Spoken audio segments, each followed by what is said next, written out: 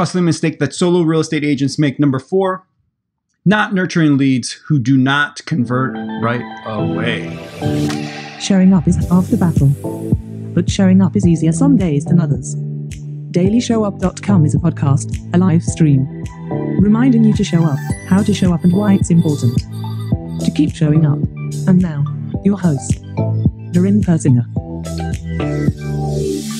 Let's do a quick recap if you haven't been following me around here. We're doing the 7 costly mistakes that keep solo real estate agents stuck. Number 1 was not building an audience. These are all in past episodes, so you just have to go back in these episodes. You'll find them from there. Not building an audience or attracting lead.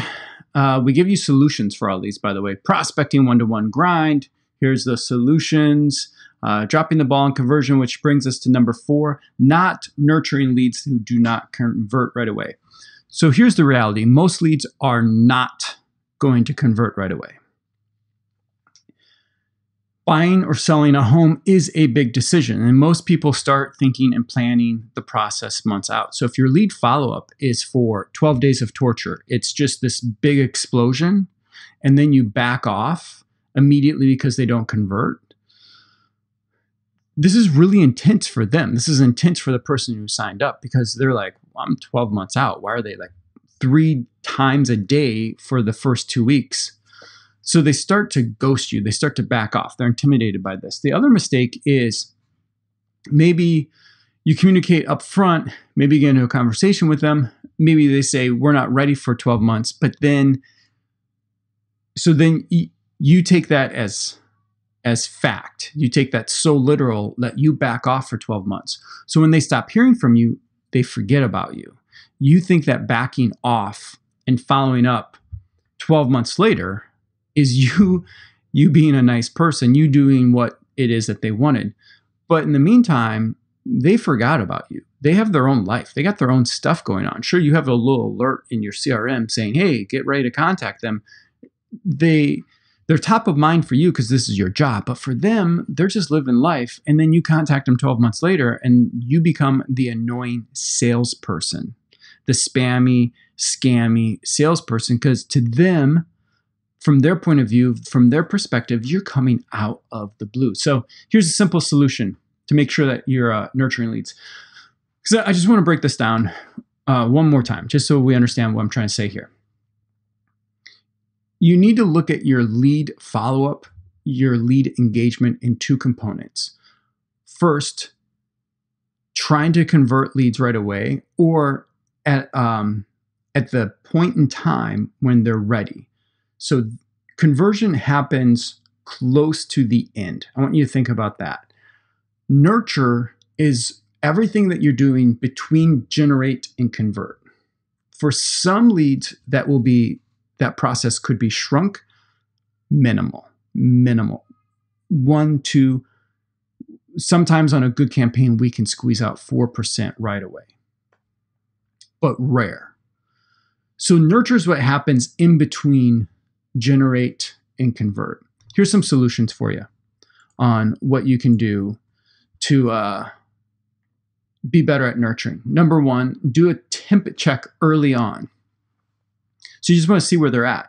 Are they ready to go now, or are they going to be ready to go later? If they're not ready, maybe they need help getting ready. This can be automated, by the way, and it's something that we teach in our programs, how to automate this first part. Because if you're bringing enough leads in, this is not something that you want to be following up with and make this a big component. You want to spend the majority of your time having the conversations in the lead conversion phase, not this nurture phase.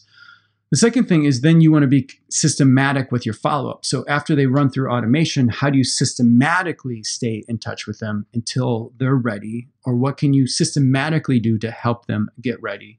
And then the third solution that we have for you is you want to use multiple methods with multiple channels. So if you're doing things one-dimensionally, if you're following up constantly with email, that's the only thing that you do, you become invisible real quick. You want to look at how can you follow up via email, text, voice, social, and with different methods of text, voice, messaging, video. How can you use multiple methods and multiple channels for your lead nurturing follow-up? It's been great having you as a listener of this episode. If you're not subscribed yet, do that now. And if you see a thumbs up button somewhere around, make sure that you click that. And here's 4 more things that you can do right now. Number 1, download the free Daily Leads and Weekly Appointments guide. Visit dailyleadsweeklyappointments.com. Number 2, join the free Successful Solo Real Estate Agents Facebook group and connect with solo realtors, lenders who are looking for better strategies, simpler systems, and concrete standards and structures. Join at darrenpersinger.com/group. 3, subscribe to our main YouTube channel. You can get tips and insights on marketing and productivity. Subscribe at darrenpersinger.com/YouTube. And finally, learn what being a real estate team of one is all about. If you're a solo agent or lender, you're doing under $300,000 a year, and you'd like my help leveraging content marketing, creating better targeted paid lead generation, simplifying conversion, and mastering productivity with systems so you can get closer to your goals, make a better living, and live your best life, visit realestateteamofone.com.